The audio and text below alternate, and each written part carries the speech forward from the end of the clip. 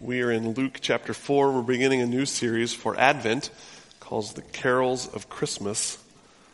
And our scripture this morning comes from Luke chapter 4. If you're in a pew Bible this morning, that's page 859. We're going to begin in verse 14 of Luke 4. And Jesus returned in the power of the Spirit to Galilee, and a report about him went out through the surrounding country. And he taught in their synagogues, being glorified by all.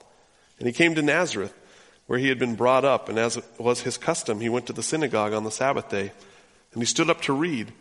And the scroll of the prophet Isaiah was given to him. He unrolled the scroll and found the place where it was written, "The Spirit of the Lord is upon me, because he has anointed me to proclaim good news to the poor. He has sent me to proclaim liberty to the captives, and recovering of sight to the blind, to set at liberty those who are oppressed, to proclaim the year of the Lord's favor." And he rolled up the scroll and gave it back to the attendant and sat down. And the eyes in all of the synagogue were fixed on him. And he began to say to them, "Today this scripture has been fulfilled in your hearing." And all spoke well of him and marveled at the gracious words that were coming from his mouth. And they said, "Is this not Joseph's son?" And he said to them, "Doubtless you will quote to me this proverb, 'Physician, heal yourself. What we have heard you did in Capernaum, do here in your hometown as well." And he said, "Truly I say to you, no prophet is acceptable in his hometown. But in truth, I tell you, there are many widows in Israel in the days of Elijah, when the heavens were shut up 3 years and 6 months, and a great famine came over the land. And Elijah was sent to none of them, but only to Zarephath, in the land of Sidon, to a woman who was a widow. And there were many lepers in Israel in the time of the prophet Elijah, and none of them was cleansed, only Naaman the Syrian." When they heard these things, all in the synagogue were filled with wrath. And they rose up and they drove him out of town and brought him to the brow of a hill on which their town was built, so that they could throw him down the cliff. But passing through their midst, he went away. This is the word of the Lord.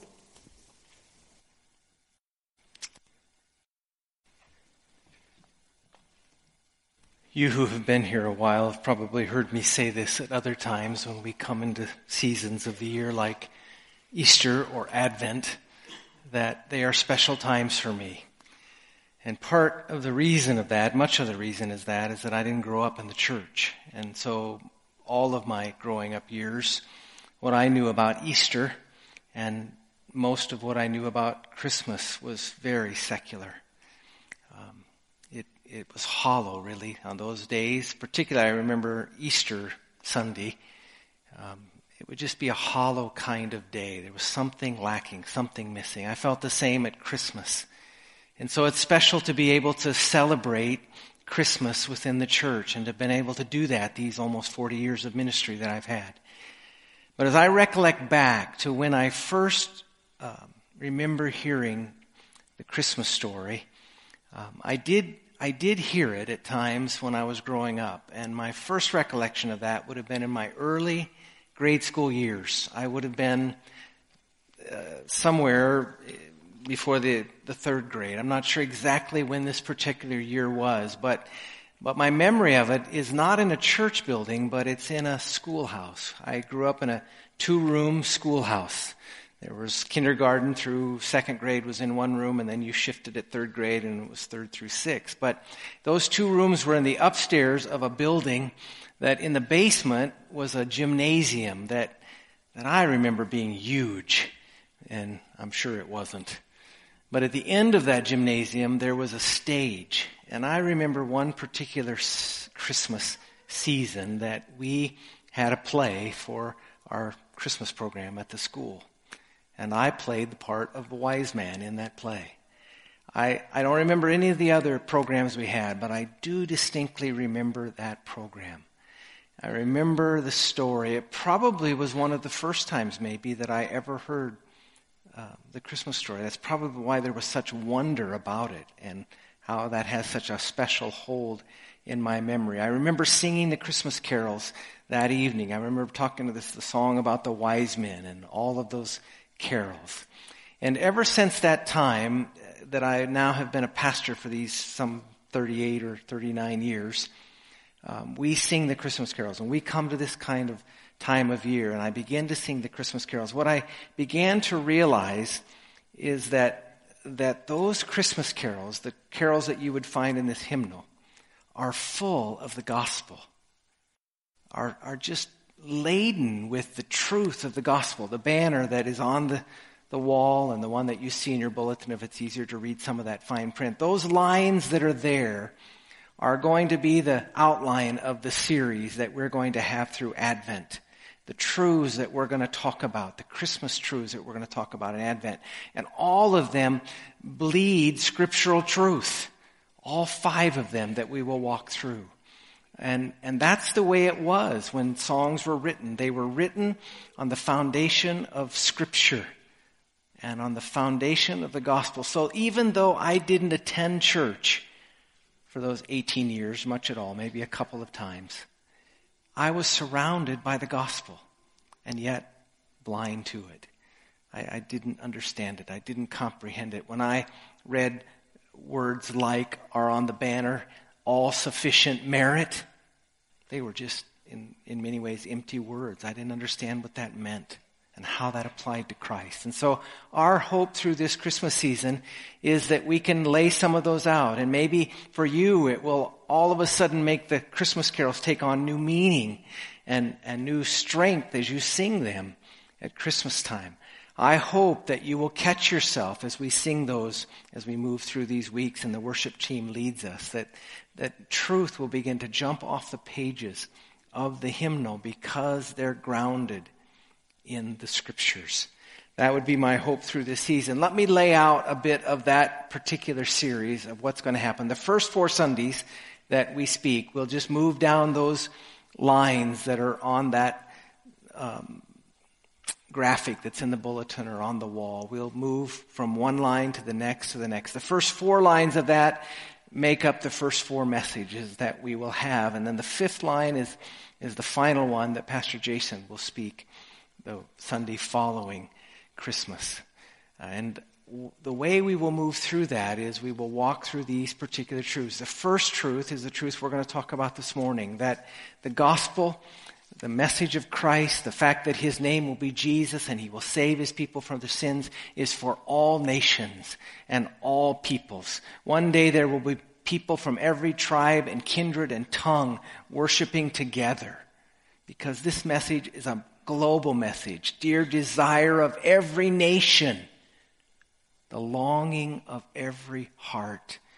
And we'll talk about that this morning. Then we'll move to the fact that he was pleased as man with men to dwell.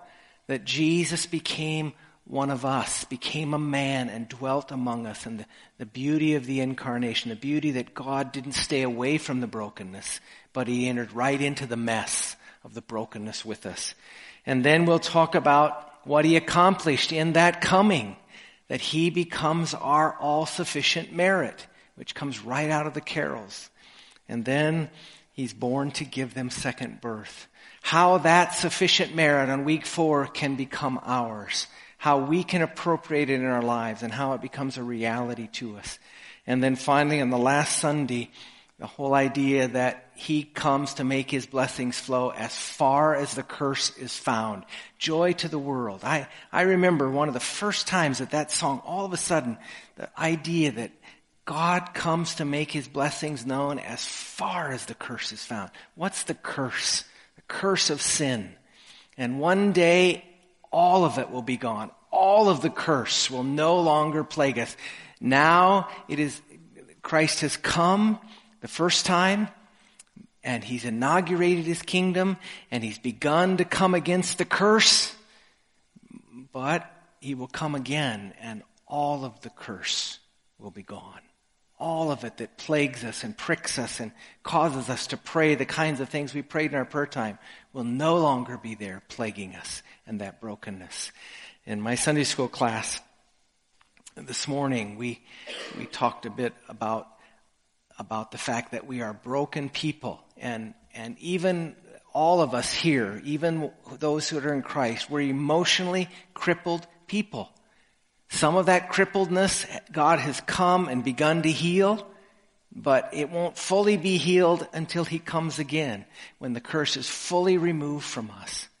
So I hope that you'll be with us for all of those messages, or pick them up online as we move through it. But that's the outline that we're headed in. That's the direction we're going. And I hope the carols will come alive to you because they're so filled with the truth of Scripture. This morning, I'd like you to look at the text now in Luke chapter 4. We want to begin there, and this particular series will go all over the place in various texts as we look at the truths that underlay these particular lines of the carols. But this morning, we come to Luke chapter 4, and this is the point and the place at which Jesus inaugurates his earthly ministry. This is where he launches things. He has just come out of the temptation experience where he was tempted severely for 40 days in the desert. And when he came out of that experience, he moved into Galilee. And the scripture says he moved into Galilee in the power of the Spirit. And what has happened preceding the moment that we're going to talk about when he entered the synagogue in Nazareth is that he had gone all around Galilee and performed mighty miracles. They'd happened in various places where Jesus had been. And now he comes home.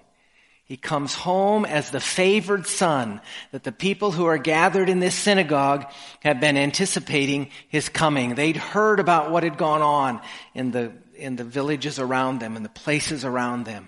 And now Jesus comes and he's given a place of honor. He's to read from the scripture in the synagogue today. And so he comes to them and inaugurates his ministry. And what he says and what he does here, in essence, is he declares amnesty. He gives the offer of amnesty in what he declares, because in the moment that he's to read, the moment that he picks up the scroll, and certainly probably asked them for the scroll that he wanted to read at, and the scripture says that he goes through the scroll and he finds the place that he's going to read. And the words that he declares are these: the Spirit of the Lord, in verse 18, is upon me, because he has anointed me to proclaim good news to the poor. He has sent me to proclaim liberty to the captives, the recovering of sight to the blind, and to set at liberty those who are oppressed, to proclaim the year of the Lord's favor. The year of the Lord's amnesty. And again, that's a metaphorical kind of year. It's a season that's going to be an offer of amnesty. It's the season that we continue to be in today, some 2,000 years after it was read. But Jesus comes to declare, and Jesus comes as the King to declare, that amnesty is offered. That's really what he's saying here. It's interesting what must have happened in the hearts of the people who were there listening. Now he comes as a favored son. They're all anticipating what he's going to say and what he's going to read and what's going to happen. And he picks up this text from Isaiah 61. They would have recognized that it came out of portions of Isaiah 58, but primarily out of Isaiah 61. And that he stops in the middle of a verse. He stops right in the middle of a verse. The first part of the verse is to proclaim the year of the Lord's favor. But that's not where that verse ends, because it goes on to say, and the day of vengeance of our God. They would have caught that. You may not have caught that today, but they would have known that he left out half of that verse. And so all of a sudden their curiosity is pricked. Why? Why does he stop there? They almost were going to help him finish it. And he stops. And again, it's because Jesus, at this point, is offering amnesty to the people. He's offering amnesty to the hearers there and to those who would hear afterwards. And for a moment, all is well. For a moment, the people initially are positive about their response. The scripture says that they heard them in verse 22, and all spoke well of him and marveled at the gracious words that were coming from his mouth. But it didn't last very long. In fact, it goes right on here and it says, and they said, is this not Joseph's son? And then it turned right there. It began to turn.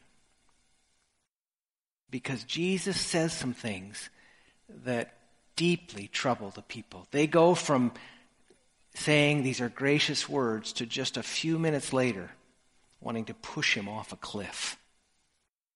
Jesus says some things that don't totally register with the people. Part of it started when he said, and the day of vengeance of our God was left out.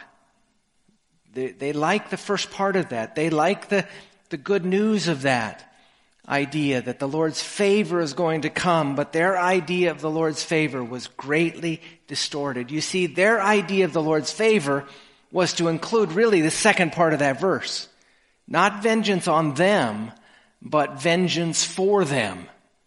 In other words, these people, their idea of what the Lord's favor was for the Lord to come back and to avenge all of their enemies, to destroy all of the enemies that they had pressing in upon these people, those that were oppressing them politically, the Romans and others who were coming against the Israelite people.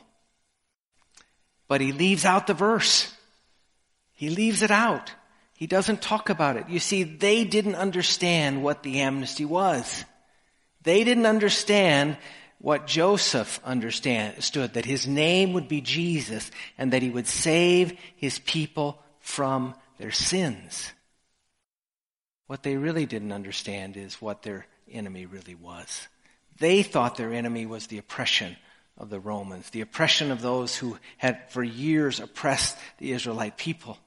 And the evidence that they didn't know is in the reaction that they had, the reaction that came against Jesus.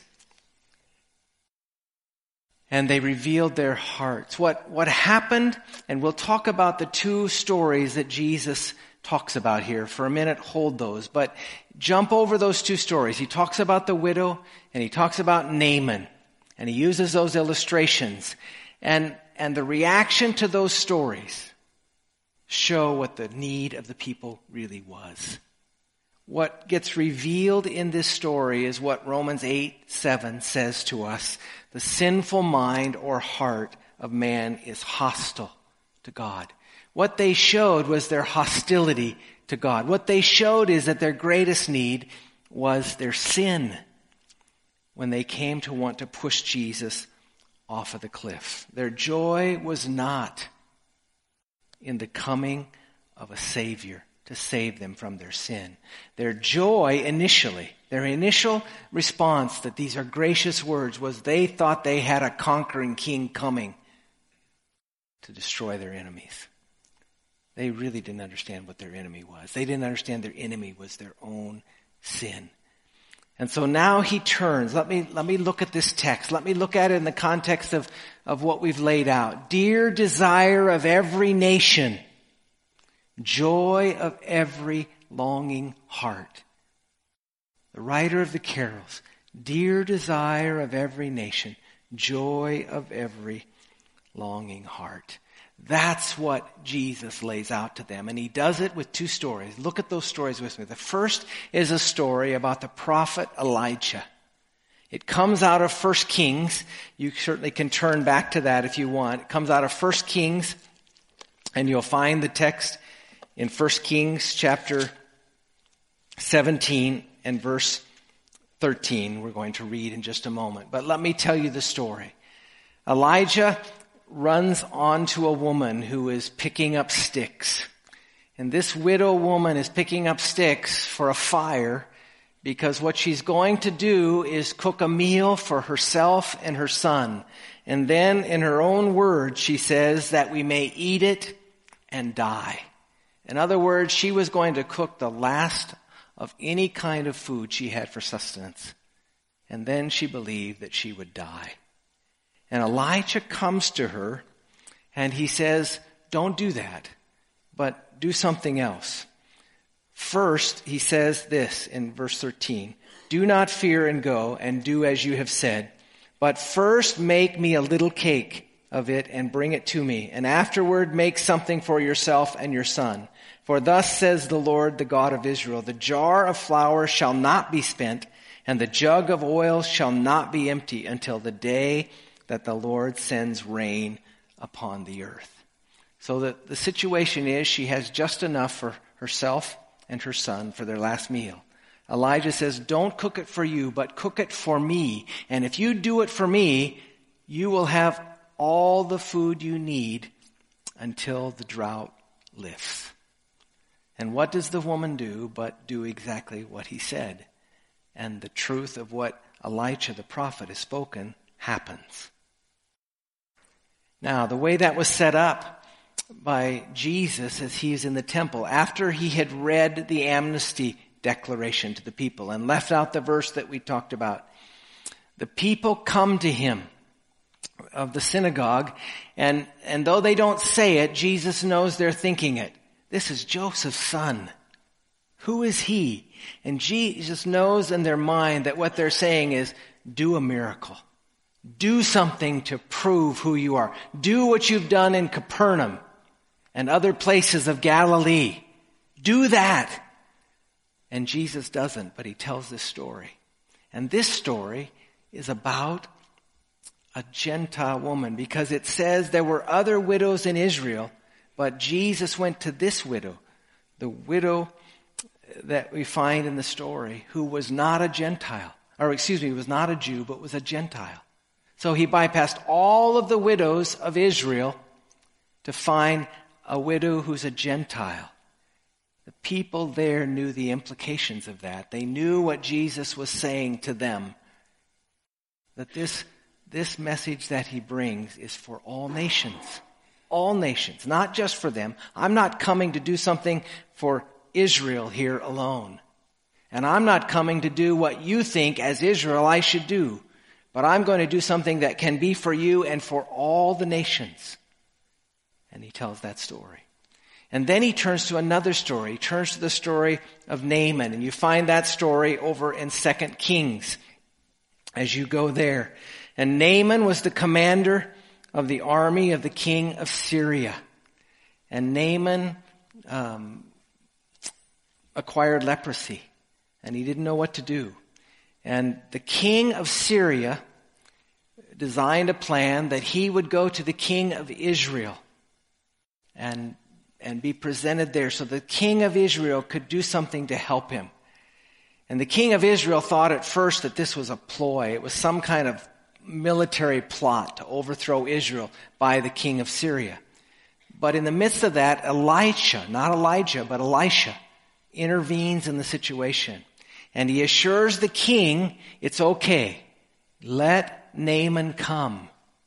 And so Naaman comes, and this is what this story says. When Elisha, in verse 8, the man of God, heard that the king of Israel had torn his clothes, he sent to the king saying, why have you torn your clothes? Let him come now to me, that he may know that there is a prophet in Israel. So Naaman came with his horses and chariots and stood at the door of Elisha's house. And Elisha sent a messenger to him saying, go wash in the Jordan 7 times, and your flesh shall be restored, and you shall be clean. And verse 7 says, but Naaman was angry, and he went away saying, behold, I thought that he would surely come out to me and stand and call upon the name of the Lord his God and wave his hand over the place and cure the leopard. Are not the rivers of Damascus better than all the waters of Israel? Could I not wash in them and be clean? So he turned and went away in a rage. So you see the setting. He comes, he gets the word from Elisha. Elisha says to wash 7 times in the Jordan River, and he's angry. He goes back to his people, and his people say to him, and his servants say to him, think about this again. If he would have told you to do something difficult, you would have done it. But he tells you to do something simple, and you refuse to do it. And so Naaman reconsiders, and he goes back and he washes himself in the Jordan River 7 times, and he's cleansed. He's cleansed of the leprosy. He's free of the leprosy. And again, the story is a story that bypasses Israel, because it says in the account in the book of Luke, were there not many lepers in Israel? But Elisha chose to go to Naaman, the commander of the Syrian army, a Gentile. So in both of these cases, Jesus tells the story of Gentiles. And what's the inference of that? Why does he do that? Why does he tell those stories? He tells them to declare, as he gives these words of amnesty and the Lord's favor, that this Lord's favor is for all the nations. All the nations it's to go to. And the people are angry because they don't see the need. They don't see God doing it the way they wanted him to do it. They don't see him coming and rescuing them as they thought they should be rescued. In essence, what they don't see is their sin. They don't see their sin. They certainly see the sin of the Gentile people, but that's not us. We don't have sin. And so Jesus just puts it in their face that their sin, and he comes to save people from their sin.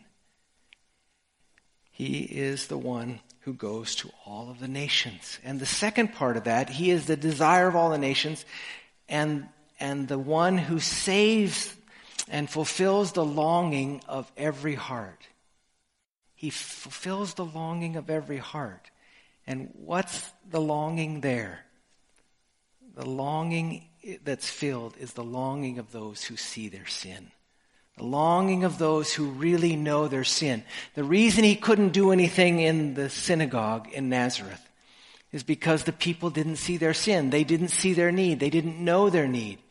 But in both of these cases, the widow, she knew her need. She knew that if she gave the last of what she had, it was all that she had. There would be no more. She was bankrupt. And so she did what was asked of her to be done by the prophet Elijah. She believed what Elijah said, and God came to her. That's the picture, that when we come to him in our need, we see our need, God will meet that need if the need is spiritual bankruptcy. The same in the case of Naaman. As his people said to him, if he'd have gone back because he'd been told to do a bunch of things, he would have done them. But then he would have thought he did it. But when he's told by Elisha to go and wash, to go and just trust what Elisha says and to do what Elisha says and not trust his own efforts to do something, God comes to him. And in both of those cases, that's the picture of the gospel. That's the picture of the amnesty that's offered. It's offered to all nations, but it's only offered to those who know their need and are willing to acknowledge their need, and their need is their sin. His name will be Jesus, and he will save the people from their sin. That's what the gospel message is all about. That's what the declaration is about. There's a story that is told of a British church. It was a British church. It was a very prestigious British church that had 3 mission churches under it. 3 different mission churches. Once a year, this particular prestigious British church would meet with these other 3 mission churches. They would get together. They would worship together.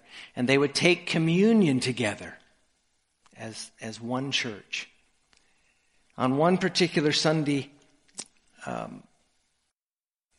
they were having this particular service. And at the altar that day, sitting at the altar or kneeling at the altar, was a Supreme Court justice.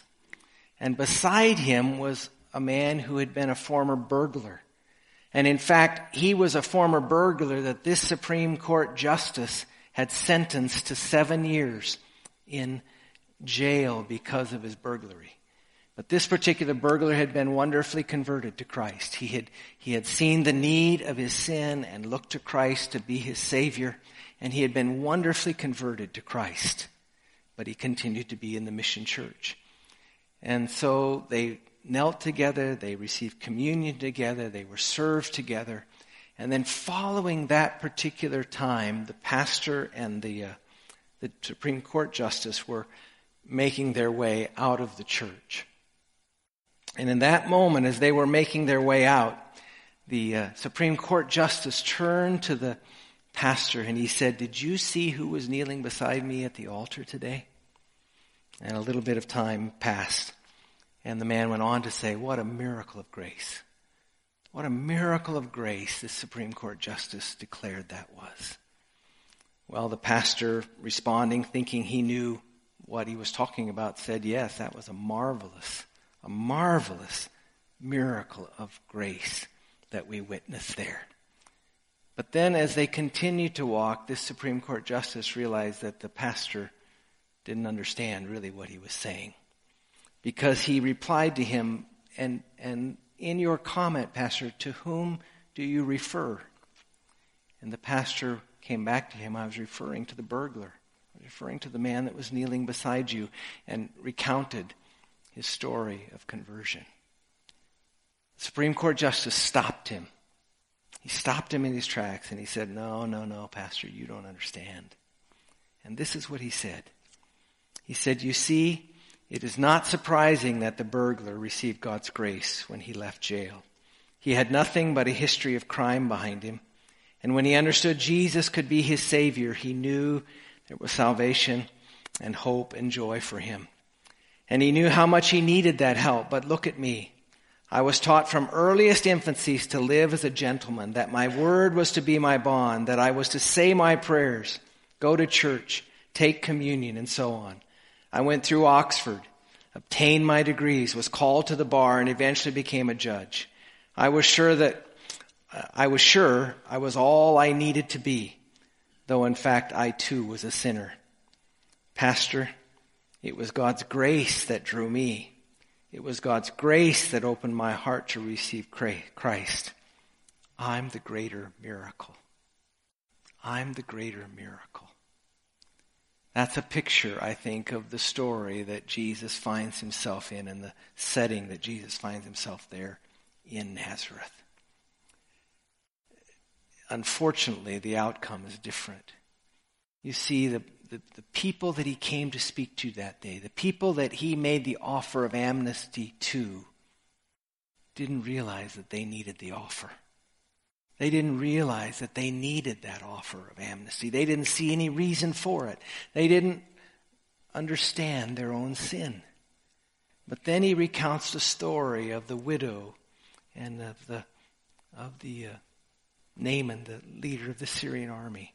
And what he's portraying in both of those cases is that this offer is to the whole world, to all of the nations. And the prerequisite to accepting the amnesty is knowing that you need to. Knowing that you're at war with God. Knowing that your sin has caused enmity with him.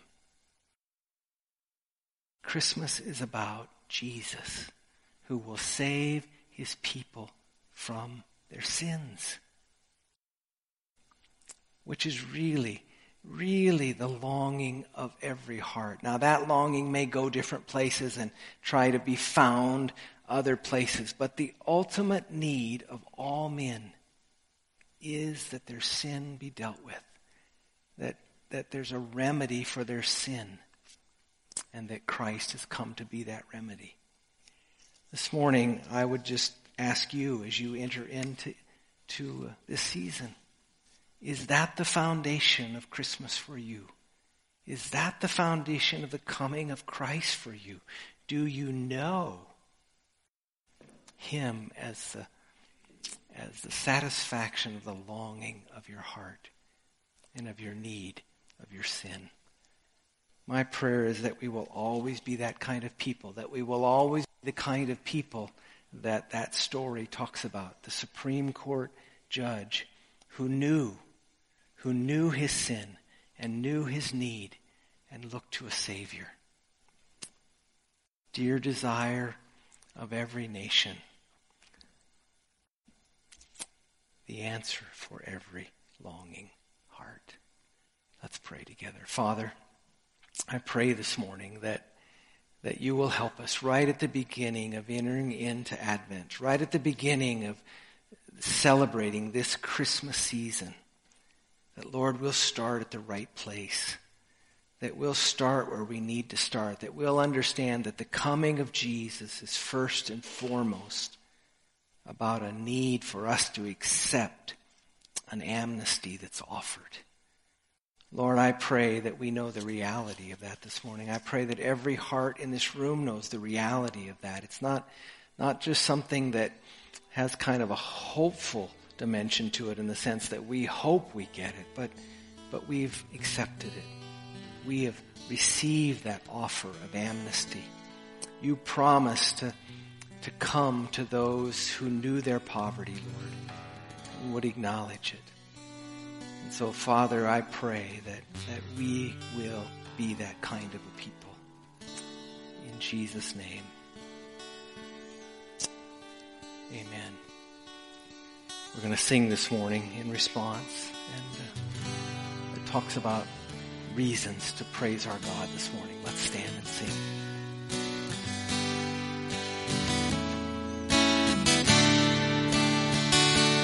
Bless the Lord, oh my soul, oh my soul. Worship His holy name. Sing like never before, oh my soul. Worship Your holy name. The sun comes up, it's a new day dawning. It's time to sing Your song again. Whatever may pass and whatever lies before me, let me be singing when the evening comes. Bless the Lord, oh my soul, oh my soul. I worship His holy name. Sing like never before, oh my soul. I worship Your holy name. You're rich in love and You're slow to anger. Your name is great and Your heart is kind.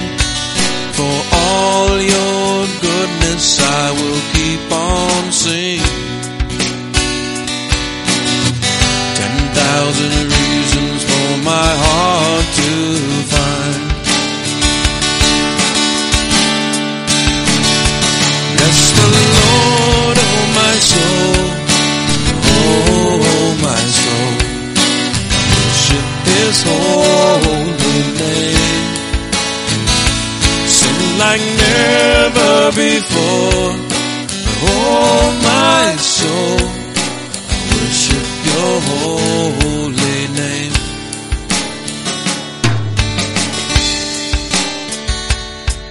And on that day when my strength is failing, the end draws near and my time has come, still my soul will sing Your praise unending. 10,000 years and then forevermore.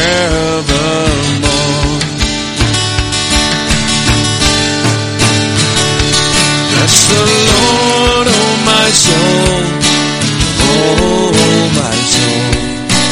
Worship His holy name. Sing like never before, oh my soul. I worship Your holy name. I worship Your holy name. I worship Your holy name. Let me close with this and we'll be dismissed this morning. It's interesting, at the close of that message or the close of that encounter Jesus had in the synagogue, this is what it says. And they rose up and they drove him out of town and brought him to the brow of the hill on which their town was built, so that they could throw him down the cliff. The response to Jesus of those people that day was not the one we want to have. There are two responses to the amnesty. One is the response of the widow of Naaman and those that represent them. The second is just to show why we need to respond that way. The sinfulness of man. But the interesting part, it says in verse 30, but passing through their midst, he went away. It wasn't his time. He was in charge. He was in control. The offer of amnesty stood. And be fulfilled as we walk through this Advent season by what Jesus would do and ultimately die on the cross. I hope you know the reality of that work for you.